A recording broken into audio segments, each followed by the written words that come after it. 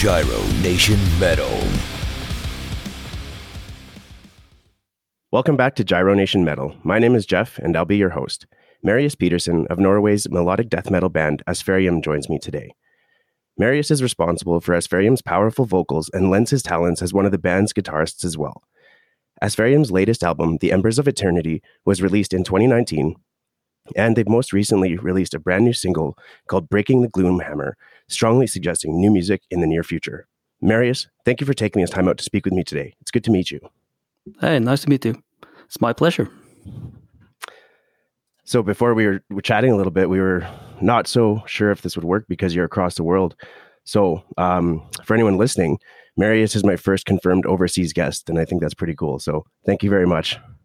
Yeah, that's awesome. I feel honored.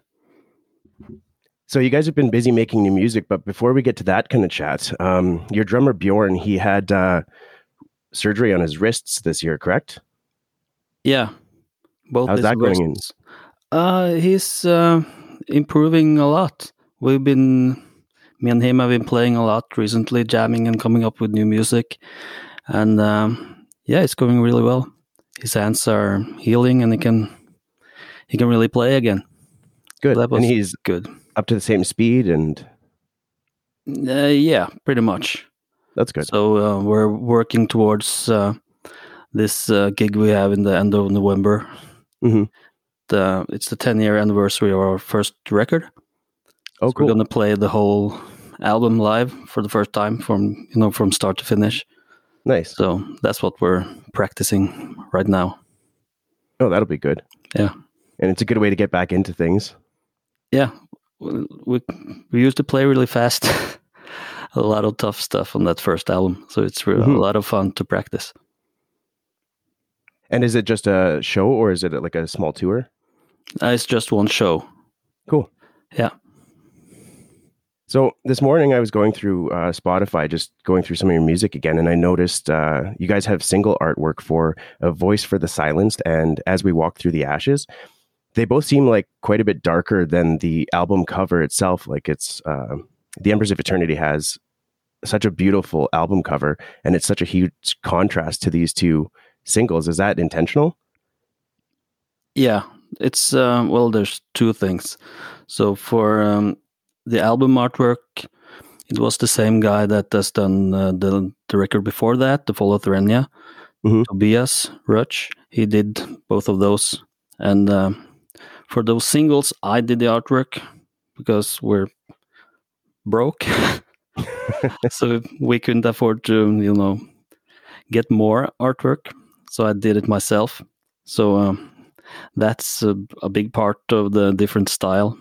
But also I tried to find some artwork that fit what I picture in my head from the lyrics and the music. Mm-hmm.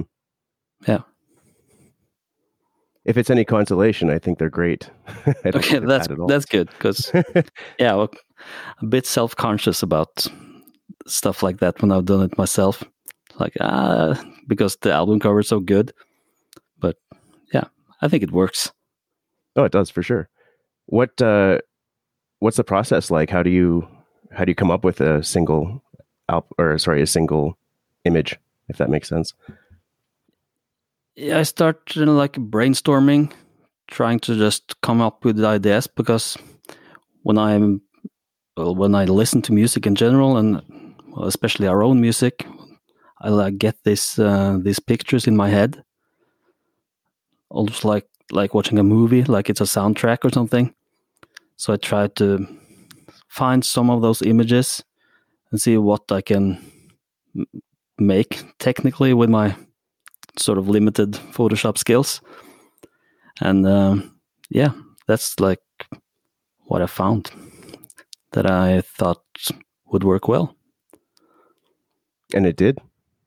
Yeah, I think it worked pretty well. And I just open up Photoshop and start making some stuff. Yeah. You might as well experiment. Yeah, that's a big part of it also. Just trying different stuff and see what looks cool. And so the artist that did the album cover, what's his name again? Tobias And Yes. he's German. His last Okay. name, I'm not quite sure how to pronounce it correctly. Roch, something like that. You're probably closer than I would be. Yeah, he's amazing.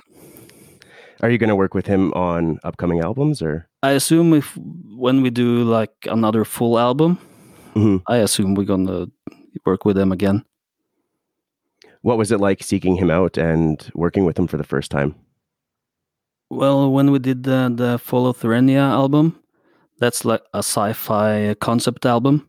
So we were looking at all this really cool sci-fi artwork just for inspiration and stuff. We noticed this same guy had made a lot of those really cool artwork that we found. Like, maybe we should just ask him if he would be willing to do like a metal album cover. And he was up for it. He thought it was really cool. So I was like, whoa. And yeah, it was really fun to work with him. I told him about the concept and the stories and what I pictured in my head. Mm-hmm. And he like brought his own stuff and like made it a lot cooler than I thought it even would be. And yeah, the same for the Embers album. So he's really amazing. It seems like it would be difficult coming up with a single image to kind of cover the entire album. I think there'd be just too much going through my head. Yeah, like there's so many things you can choose from. Something that like captures the vibe of the whole album in like one image. But I think he did a really good job.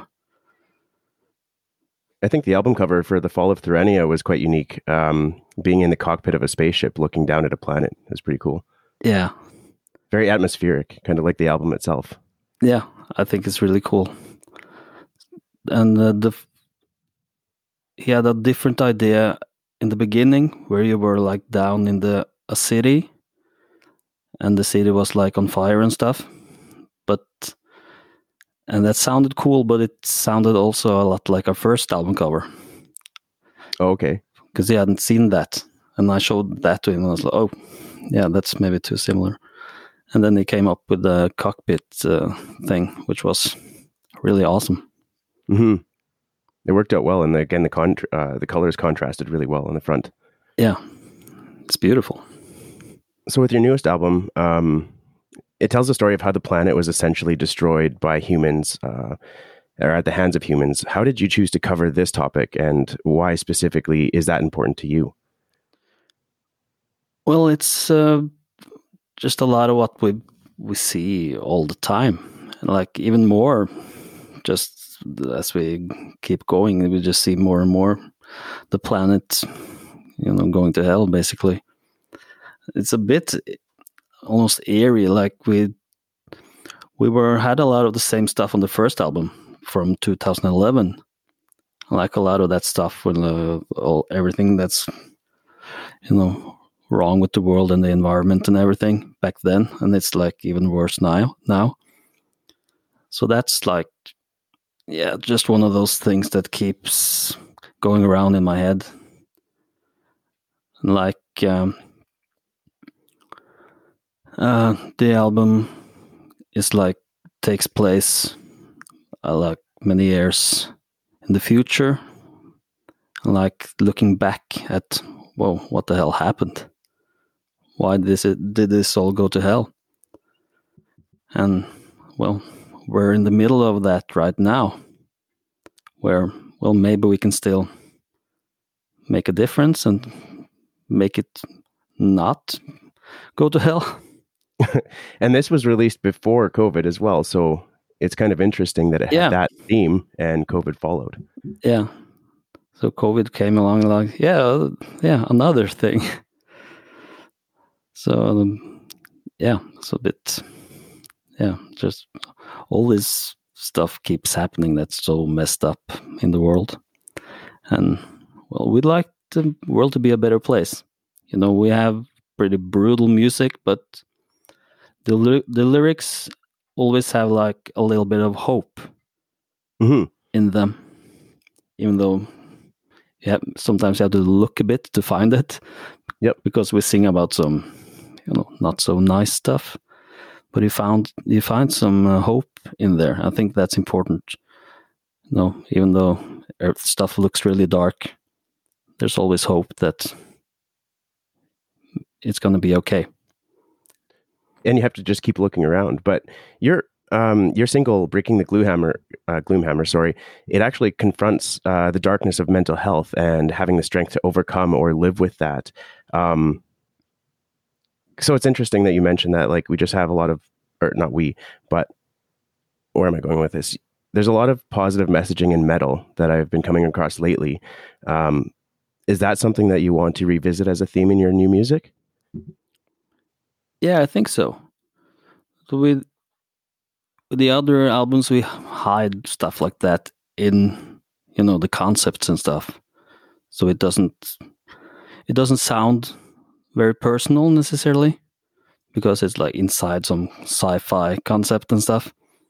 But with Breaking the Gloomhammer, since it's just a single and not on a full album with the concept and stuff, it's a bit more personal, a bit more of a look inside. And that was, a conscious choice, but also a bit different. But with people struggling during this whole COVID time, it seemed like, a good thing to sing about, basically. People struggling with mental health, trying to get some positivity. It's going to be okay. Well, and I think like mental health has always been a concern, but right now it's just easy to focus on it because the spotlight's now being shone on mental health, mental wellness, and there are ways to overcome things. Yeah, exactly. And it's okay to talk about now. It used to be you didn't really talk about that stuff, even though people were going through and struggling with stuff, but it was a bit, I don't know, maybe taboo almost to talk about. I would say so. Yeah, but now it's, people are okay with being more open about it. And that's great, because a lot of people are struggling with the same stuff, but they think they're alone, but they're not, Absolutely. Yeah. I think the most important thing, if you are struggling, is to reach out to somebody. Yeah, exactly. And I mean, with more artists coming out with music that deals with hope and strength and overcoming adversity, I guess it's something else for people to latch onto. People have always gone to music and other forms of art for motivation, to feel better, to feel something. Yeah, exactly. And it's easier to open up about it if someone you look up to is open about it as well. Exactly. Yeah. Lead by example. Yeah. So when you've disguised all of these real world issues into your music through science fiction and like a story, how did you choose to do that? And do you pull from personal experience as well? Yeah, I think it was mostly like a video game thing in the beginning. Like the first album was like inspired by some, Halo and Mass Effect and some games like that. And we wanted to have like some concept because that sounded cool. We wanted to have like something that was bigger than just us. To make something that was like a bit epic and big and awesome. And it just kind of stuck and became a thing. And we did inject like our own personal stuff in there, but it's kind of hidden. So I don't think it's that obvious a lot of the time. Especially if you can't always tell what I'm growling about. But if you read the lyrics, then maybe you'll find some stuff here and there. And, we're singing about war and the planets and, Mother Earth and stuff. So you can get, you can catch some of what the stuff we're thinking about for sure. How did you learn to growl? Well, it's basically the classic thing where we don't have a singer, someone has to do it. I guess it's me, and I just have to figure it out. So that seems like something pretty difficult to figure out. Yeah, but I just figured it out somehow. I just tried. And in the beginning when I was singing, this was before Aspherium, but I had tried more to be like James Hetfield. Okay. Type vocals.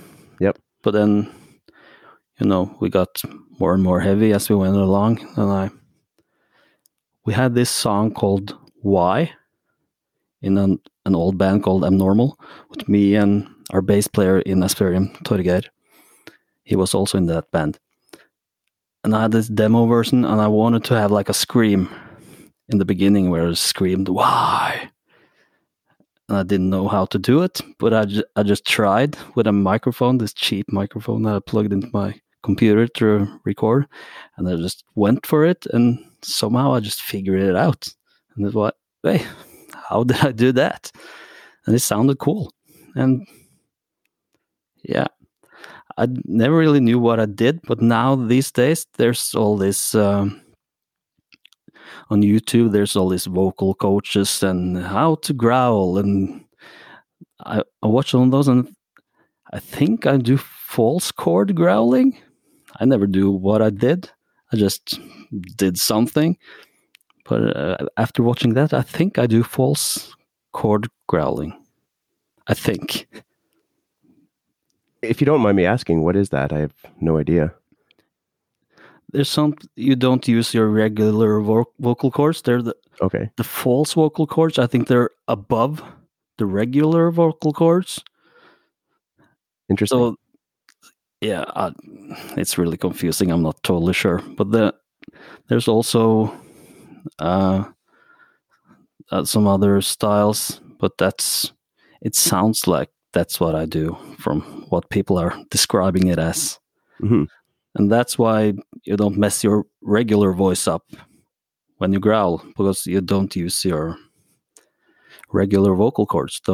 They don't make that noise. Interesting. So does your throat feel terrible after a show? No. Huh. I think I'd be coughing all over the place. Yeah. But if you do the right technique, it shouldn't hurt. But if we do a really long show and I'm like really tired, the technique starts messing up a bit, and I start using the wrong technique when I'm really tired, then it can be messed up. But if I use the right technique, it's not a problem. And you guys are starting to incorporate more clean vocals into your music. Is it hard to go back and forth between the two? Usually it's okay. We don't go back and forth like really quickly a lot. That's if we do that, I think we only try that with cover songs, maybe. But it's, I can growl and sing. It doesn't mess anything up. So at least for what we do, it's not a big problem. That's good. Yeah. It would be pretty bad if that was a problem. Yeah, then I don't know what we would have to do. Maybe we had to switch between us, someone just singing and someone just growling in the band, maybe. But it seems to work out. Yeah, it does. And you play the guitars. Is it hard to keep track of the guitars while you're singing? Yes, that's really annoying. But how do you do it? Yeah, just practice. But I've done that since I was like 12 or something. So it's a lot easier than it used to be. But I don't think about how difficult it's going to be to sing when I come up with the vocals over the riff. So I had to figure out how to do it after we've already made the choice that it's going to be like this. And that sometimes it's really hard. But I think I can do everything we've done. There are a couple songs we have never done live, but I think the most difficult one we have done live, which is from the Therenia record. We had Björn Speed from Soilwork as a guest artist on that song. Cool. So he sings on the album. But like our most difficult riffs are in that song, and also has a lot of vocals at the same time. So that one is really difficult to sing and play at the same time. So for that one, when I started playing it live, I had to practice a lot. But yeah, just practice. Start slow, and it's almost like playing drums, because you're singing like one rhythm with the vocals and playing something else. So like two different things at the same time. But yeah, just practice. You have to do it. You don't have a choice, so you just have to make it work. When you guys are gearing up to get ready for a show or a tour, what does that look like for you? Like, obviously there's practices involved, but how much time do you normally give yourself, and in what capacity? Yeah, it usually starts with seeing if we're going to play something we haven't played in a long time, or in some cases something we've never done. Like when we did the touring for Embers, since a lot of that got cut off due to COVID. We played a lot of new songs then, that from that album that we hadn't done before, since the album was new. So it starts with everyone practicing at home, figuring out their parts, and then we get together and practice together, and also figure out some songs. Maybe it should flow into the next song. Where should we have a break? And also, songs have different tunings. Where does it make sense to switch guitars and stuff? So yeah, and starting out with something really cool, and then having something that takes it to another level, and then maybe slowing it down a bit, and finishing with our something popular, making the set flow in a really cool way. That's also pretty important. And also figuring out what songs works the best live. It's not always the songs we like the most, that people enjoy the most at a show. So yeah, I think that's mostly what goes into it. Is there a certain song you like opening with?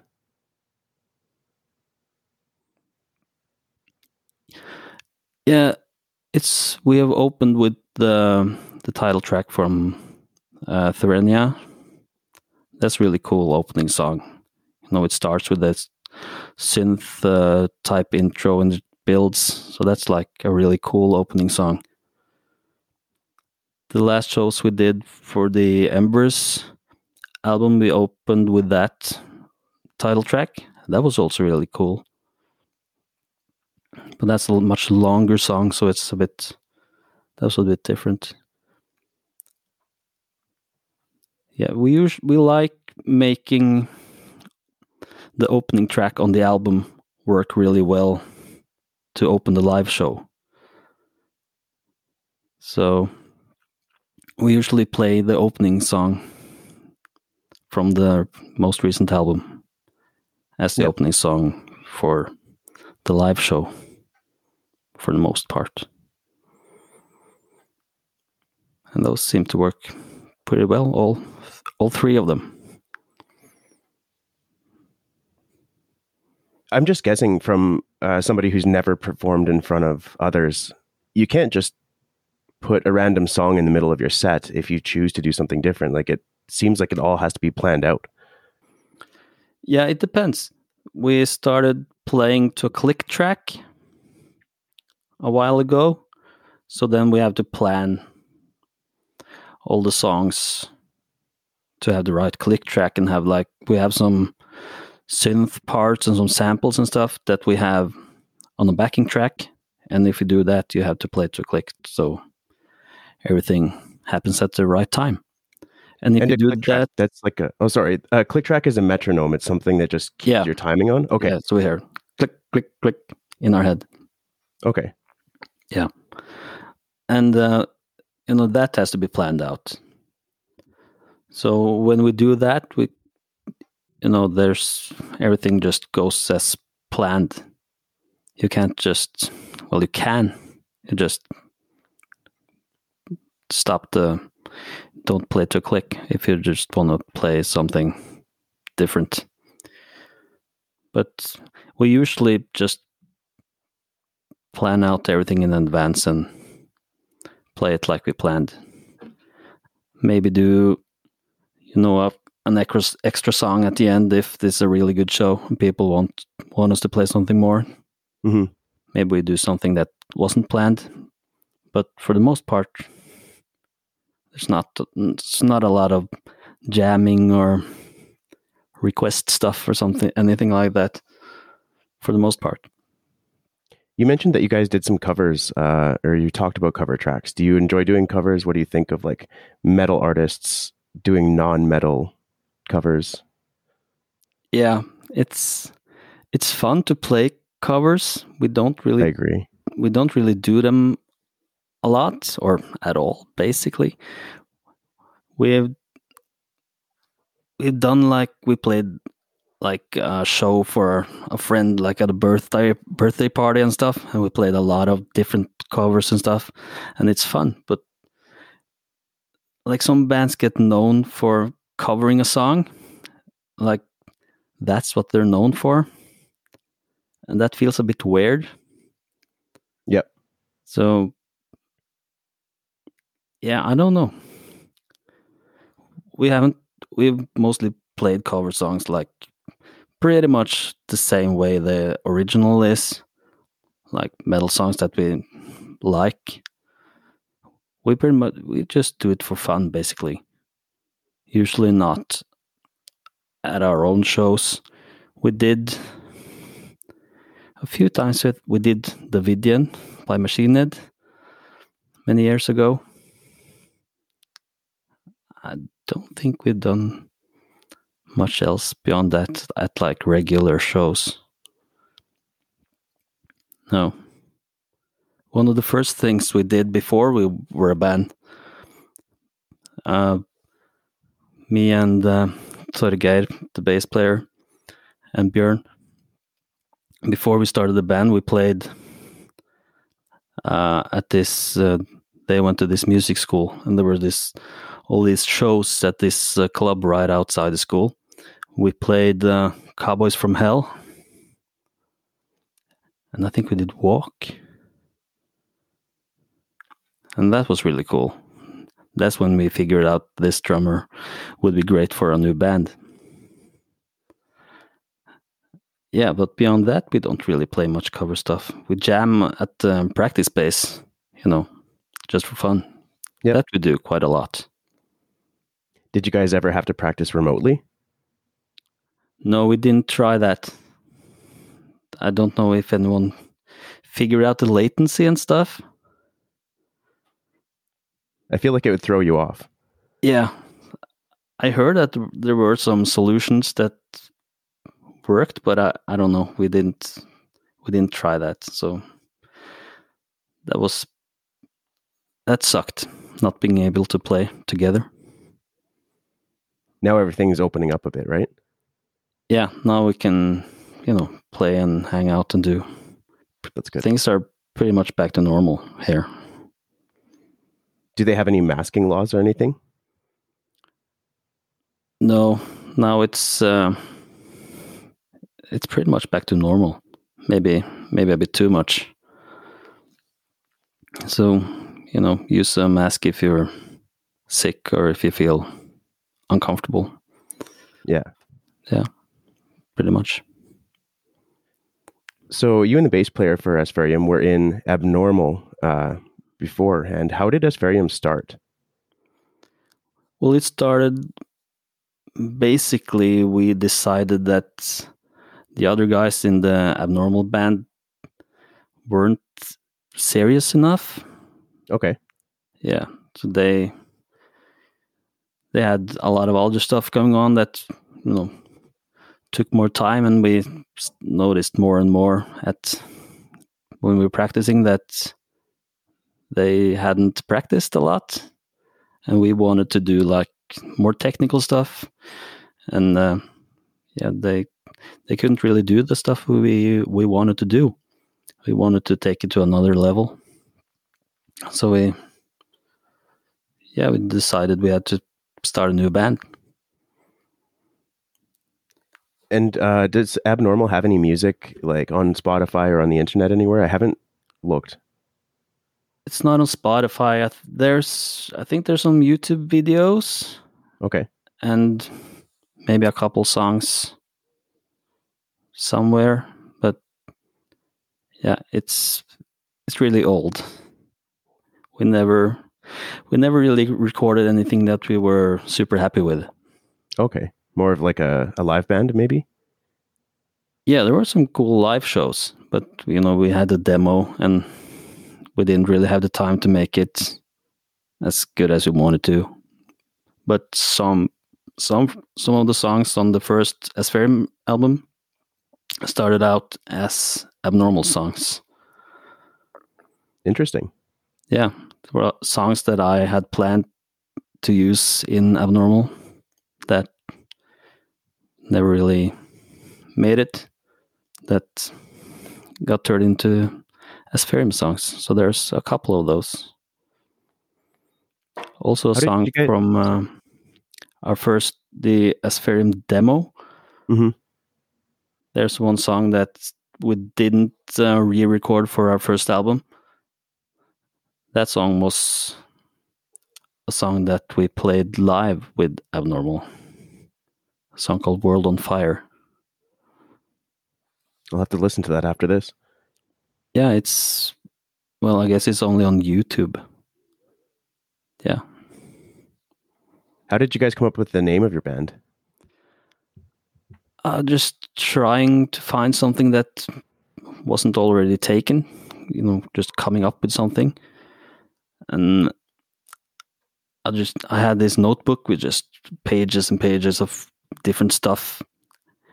And I started trying to piece different stuff together, and I had like atmosphere, something, sphere. Somehow I combined something into Aspherium. That was like one of the names in this long list, and just that kind of sounds cool. Maybe and it stuck.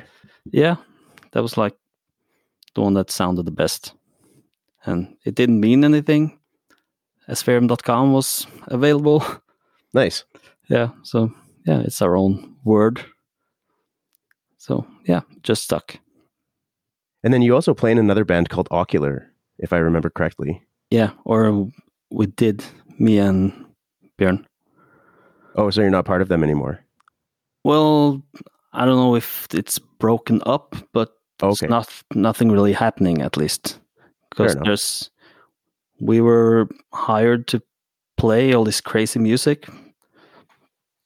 The mastermind of the band, Andreas Aubert, he comes up with all the music.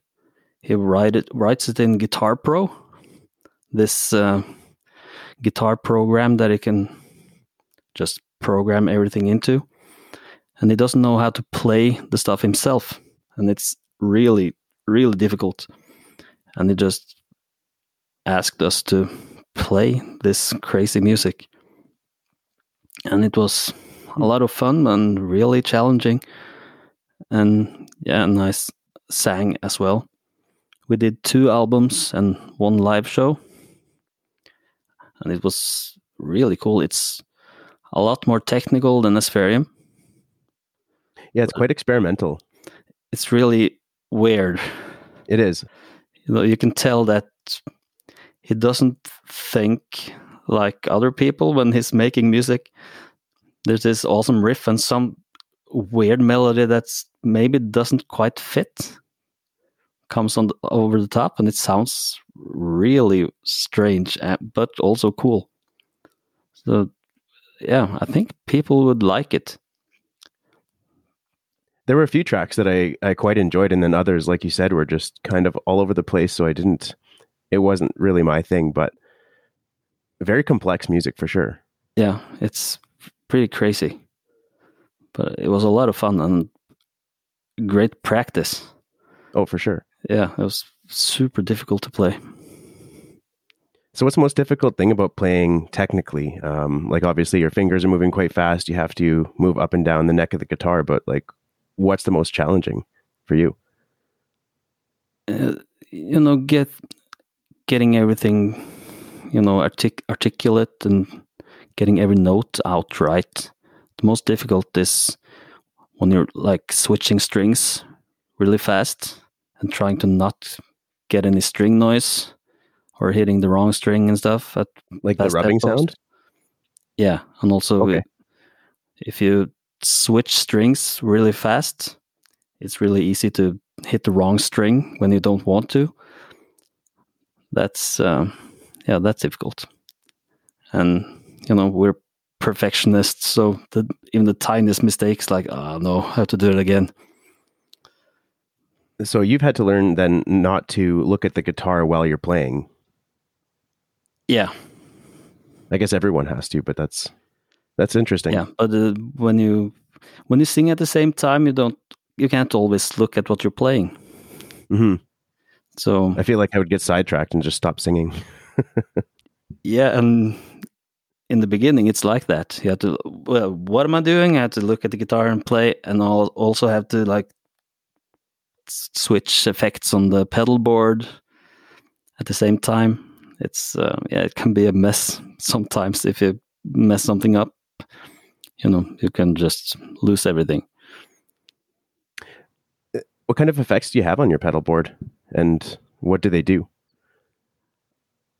We use an Axe 2, which has all these different amps and effects that you can imagine, pretty much. And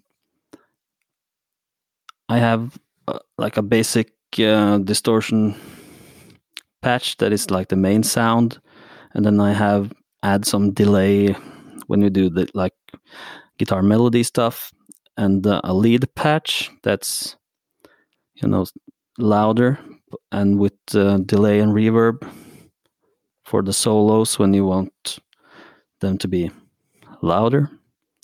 And we have a couple sections that have this like low gain sound, like more of a rock sound. Mm-hmm. And some clean sounds for the the mellow sections. So you have to keep track of all that stuff and change things on the fly while you're playing? Yeah. Holy. Yeah, that's really annoying. And for some reason, when I write music, it seems to a lot of the time I'm singing and I have to switch to a guitar solo sound while I'm still singing and have to start playing the solo. And that's, you have to start looking down to hit the right switch and sing and play the right on the guitar at the same time. That's, there's been some mistakes in moments like that on shows. Luckily, you're going to be the only one to notice that. The fans are going to be still thinking you're crazy. Yeah, usually. Yeah, for the most part.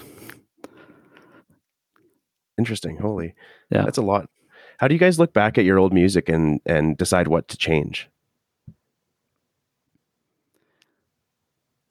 Well, when we listen back and there's certain songs that we still think are awesome, and there's some songs that are like, maybe that one could have been better, and wow, we should do more of this and less of this. So that's what I think that's the main thing we do. And also, what haven't we done? what would be cool to do. We have so many ideas. Like the difficult thing is to like figure out what to work on because we have so many different ideas. Like which of these ideas should we turn into a song? That's like what we're working on right now. Like, should this riff be a song, or should maybe this riff should be a song? Just choosing what to work on. That's like one of the most difficult things right now. And you guys don't seem afraid to evolve musically either. No, we're pretty open to do whatever we want because we had a lot of different stuff in since the first album. We had the death metal and thrash metal stuff, but we had clean singing and mellow stuff on the first album as well, and like more groovy stuff, heavy stuff. So we always felt like we can do whatever we want pretty much, and people haven't really seemed to complain about that. So I guess maybe the biggest change is more clean vocals. I think maybe that's the biggest change, but I think that's pretty natural. You start feeling more confident, and then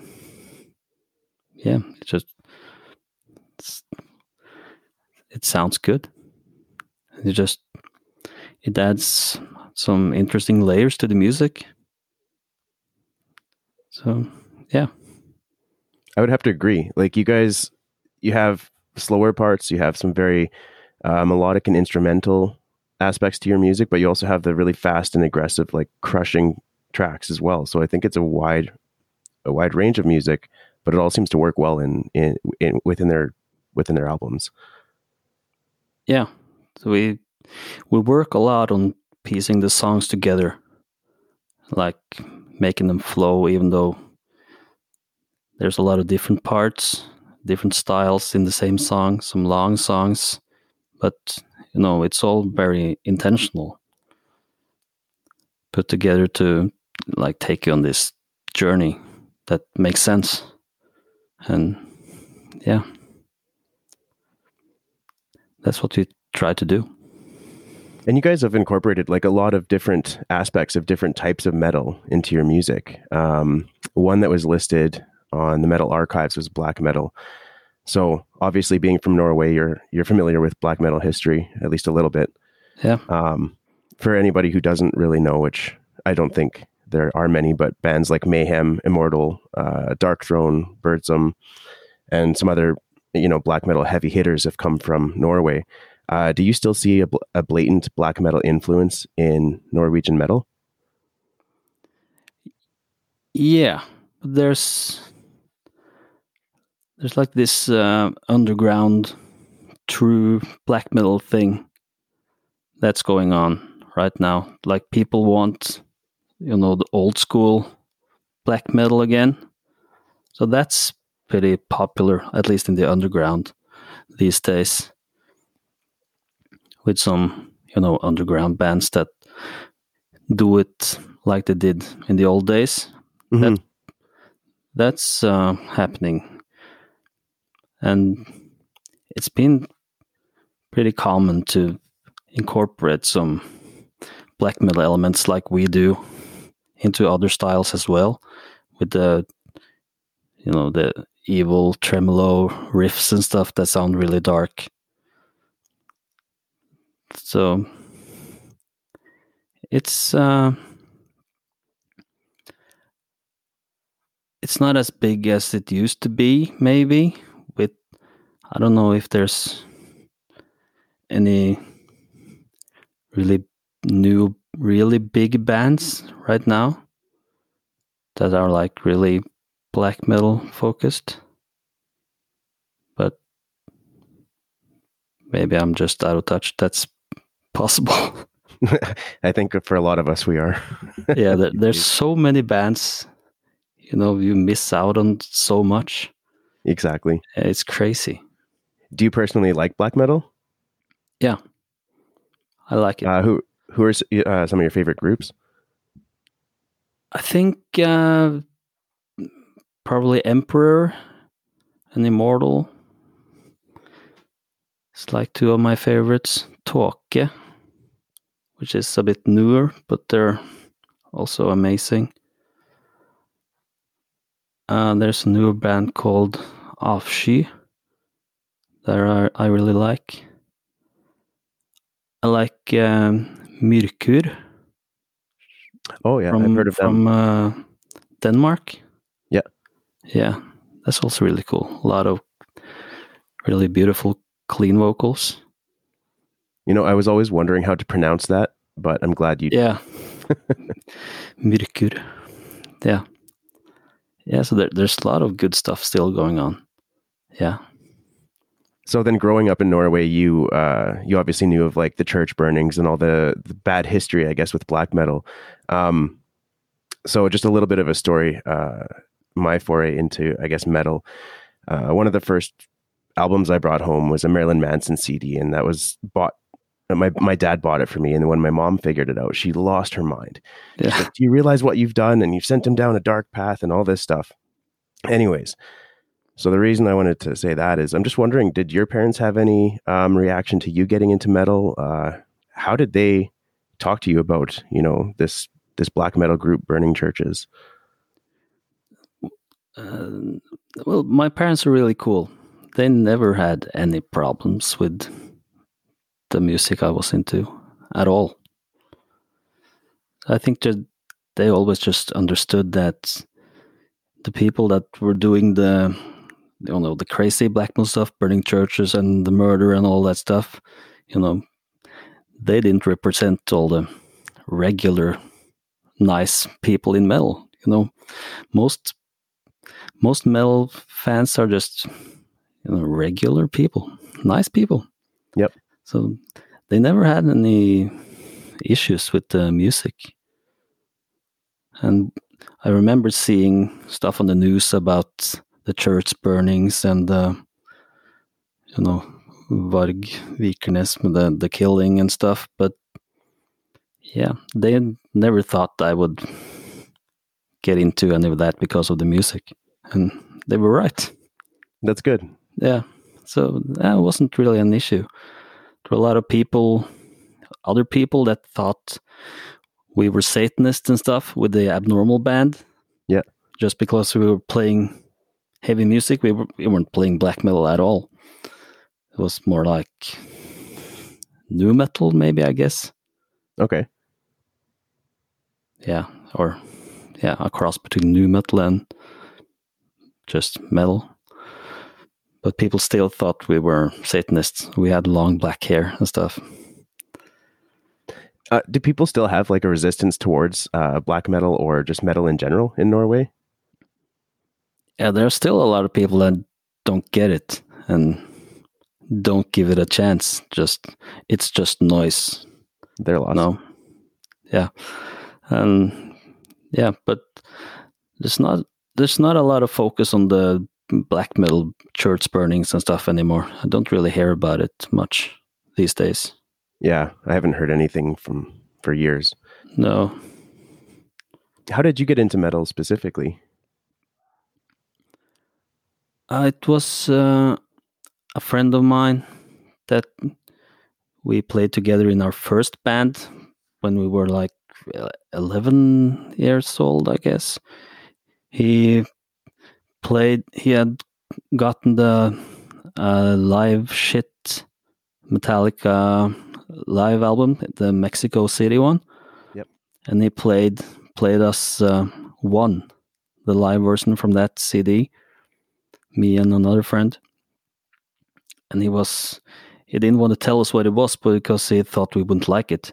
So we just played it and we were like, whoa, what's this? This is awesome. I was like, oh, it's Metallica. Like, wow, that's really cool.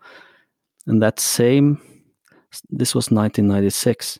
And the same year, my dad bought me the Load album by Metallica. Yep. So at the same time, I got that CD from him. And I was like, oh, this is the same band. And it sounds really different, but it was also awesome. I thought. So I got into Metallica, and I guess just a couple of months later, I bought a guitar and started practicing. So it was Metallica was the gateway into everything. So yeah, from there it just got into the other bands, Slayer and Megadeth, Pantera, and it got more harder and more brutal from there. Yep. Yeah. So in and out of metal, who are some of the bands that you're enjoying right now? Right now, I'm listening to the new Archspire album. It's insane. It's insane. Like, yeah, it's not like I just want to put the guitar down. Like, how are you doing this? So, yeah, I'm listening to that. And I'm listening to this ambient stuff from this artist called 3-6. Okay. This, super ambient, just super mellow stuff. It's totally on the other side of the spectrum. But that's also really cool. So I listen to a lot of different stuff. So I like to, switch it up. I like the new, Lorna Shore stuff, all that crazy new deathcore. Is it even deathcore anymore? I'm not sure. have no idea. But the first time I heard that Lorna Shore EP, it blew my mind. And then I think not too much. I think a couple of weeks or maybe a month or so before that Lorna Shore EP came out, Mental Cruelty came out with their newest album called A Hill to Die Upon. And it was pretty much on the same level for me. It crushes. It's insane. Yeah. Anyways. Yeah. Yeah. Yeah. What else? There's so much. I have this list on Spotify, and I just add everything I find into, and it's so long. There's so much new music, and there's I like the new Mastodon album. It's really long, so I haven't gotten through the whole album yet. Mm-hmm. But I really like the first half, at least. That's really cool. So then you're probably into like Rivers of Nile. Yeah. What do you think of their new album? It's got some mixed reviews, but I've heard mostly good things. Yeah, I like it a lot. There's kind of a Tool sound, I think. But I really like it. I think it's like a natural progression for what they've been doing. Yeah, that's a great band. It's like they fit a bit with our stuff in a way. Yeah, I think. I've only listened to their album probably 2 or 3 times. I'm still undecided, but I'm enjoying what I've heard, and kind of it's only been really while I'm doing something else, so I haven't been able to focus and hear what the songs have to offer. Yeah, I listened to it a couple of times when I've been out walking. Mm-hmm. That's a good way to listen to music for me. Just take in some nature and listen to some good music. And yeah, I think it's really good. I don't think it's their best album, but I still think I have to listen to a bit more before I can like really decide. Some albums start out and it's like okay, and then it ends up being maybe your favorite album of all time. Yeah. And some albums can start out awesome, but then you get tired of it really fast. So 100% for sure. You can't really decide before you've listened to it a lot and given it some time. To be completely honest, when I was first introduced to most metal, I didn't like quite a bit of it, but over time it just started to grow on me, and then now I can't get enough of some of the bands that I used to hate. Yeah, it's weird how that happens. Yeah, I remember I thought Kill 'Em All by Metallica was too heavy.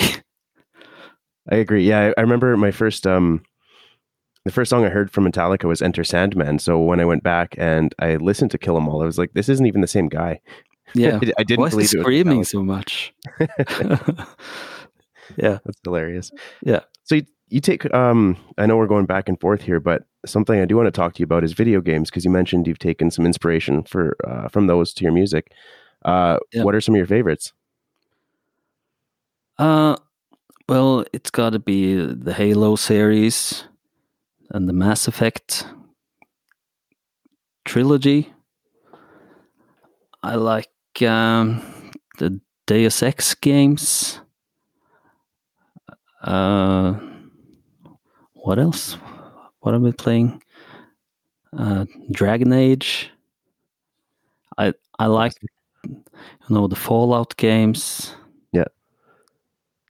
Yeah, I like the Western RPG stuff a lot, and science fiction, stuff that's big and epic. Mm-hmm. Yeah, that's awesome.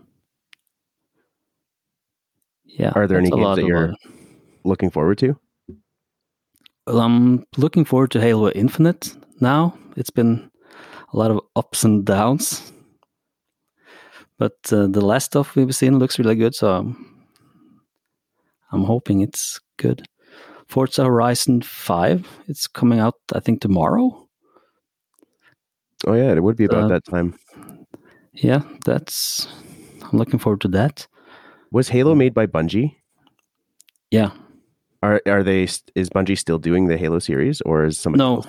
So 343 Industries took over when Bungie is doing the Destiny games now. Okay. Which I also like, but yeah, it gets a bit too much for me. Like too grindy, almost? Yeah. Yeah. Exactly. I feel like a lot of games have gone that route. Like you look at, something that kind of helped me through the pandemic was Warzone. Just, hanging out with friends and stuff like that. But it seemed like it was very much in your face. You're constantly having to spend time on it to do anything, really.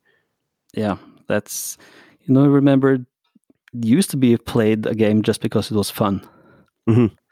Now you have to unlock everything. You have a battle pass. You have to have this progression and unlock all this stuff. It's, it's fun, and there's this dopamine kick in your brain. Mm-hmm. But yeah, I'm not totally on board with all that stuff, but yeah, I get it. But it would be cool to just play something because it's fun, not because you have to unlock all this stuff. But like in the olden days, you get new outfits because you do something cool in the game. Yeah. Yeah, but I guess that's the way it is now. Every new game has all that stuff. Even single player games has stuff like that now. I remember reading in one of your interviews that you were a fan of Witcher 3. Yeah. Did you end up playing Cyberpunk? Yes, I did. And what do you think of it? I haven't played it. Yeah, it's clearly not completely finished. Mm-hmm. But I really like the story and the characters. I played it on the Series X. I think the Xbox One and PS4 versions were apparently the really bad. I didn't have too much issues. There were a lot of weird bugs and glitches and stuff, but yeah, it wasn't finished. It was like police were spawning out of nowhere, and just cars and stuff would randomly disappear. So yeah, and it's still not fixed. So I don't know what was going on at CD Projekt Red when someone made the decision to say, "Hey, this game is done, release it." That was a big mistake. The glitches or at least from what I saw on YouTube, they reminded me of the glitches you'd see in something like The Elder Scrolls or Fallout. Yeah, there's a lot of, some glitches can be just like funny, mm-hmm. and it doesn't it doesn't really take you out of it too much. But yeah, I think it was a bit too much, so it started, hampering your enjoyment. But it was also difficult, well, especially in like Fallout and those games that are so open. You can do so much weird stuff that you can't test for all this stuff that people can do, because you can do anything. So how do you test for all that? It's almost impossible. But yeah, it kind of sucks, all these bugs. It's interesting. Video games used to come as a complete package, but now it's like you download a little bit here, a little bit more there. They fix this, they wreck this. Yeah. Changing over time. Yeah, so that's how it is. With the video games, you also said you put some of that inspiration into your music. What about the imagery and stuff like that? Do you take any imagery from video games, or is that something that's completely independent? No, I think that has inspired us. Like for the first album, we were inspired, but we were playing Halo 3 ODST a lot. And there were certain sections in that game that would like inspire what we wanted the album cover to be. So that's the most direct thing, I think. And the Follow Threnia has like maybe a Mass Effect vibe. And Embers is like a bit post-apocalyptic, so that would be like Fallout in a way. So yeah, there's so much cool artwork and design in these games, so you can get inspired, just looking at some of these cool worlds. Pretty much anywhere. Yeah, just, hey, look over there. That could be an album cover. Like, so and then, cool. Have you guys decided what direction you may be taking artistically with your new album? Or your new music, sorry. Well, yeah, I think we're gonna do an EP next year, just because it's easier, cheaper, and yeah, it's gonna be. Yeah, we're not quite sure what it's gonna be, but I think it's gonna be, at least parts of it, gonna be about nature and animals. And I'm not sure quite how it's going to turn out. It's going to be really interesting. It's Tore, our drummer, has like this idea. So he's kind of the mastermind behind that idea. And that's kind of fun that it's not me for once. Yeah. Yeah. It'd be kind of cool taking a step back and seeing what somebody else can do creatively. Yeah, so that's exciting. So I'm looking forward to really diving into that. We have a lot of different ideas musically right now. So yeah, it's gonna be a good mix of heavy stuff and fast stuff, and yeah, it's gonna be really varied, and I think a lot of different maybe influences from different styles of music, not just metal. Interesting. So, yeah, I think it's going to be really cool. I will keep my ears out. Yeah. Marius, before we wrap things up here, is there anything else you'd like to say to anybody listening?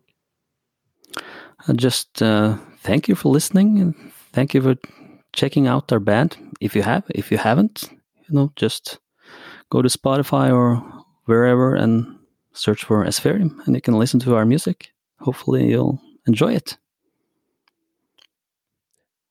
Thank you so much for spending this time with me, Marius. Yeah, it was my pleasure. It was awesome. Thank you for inviting me.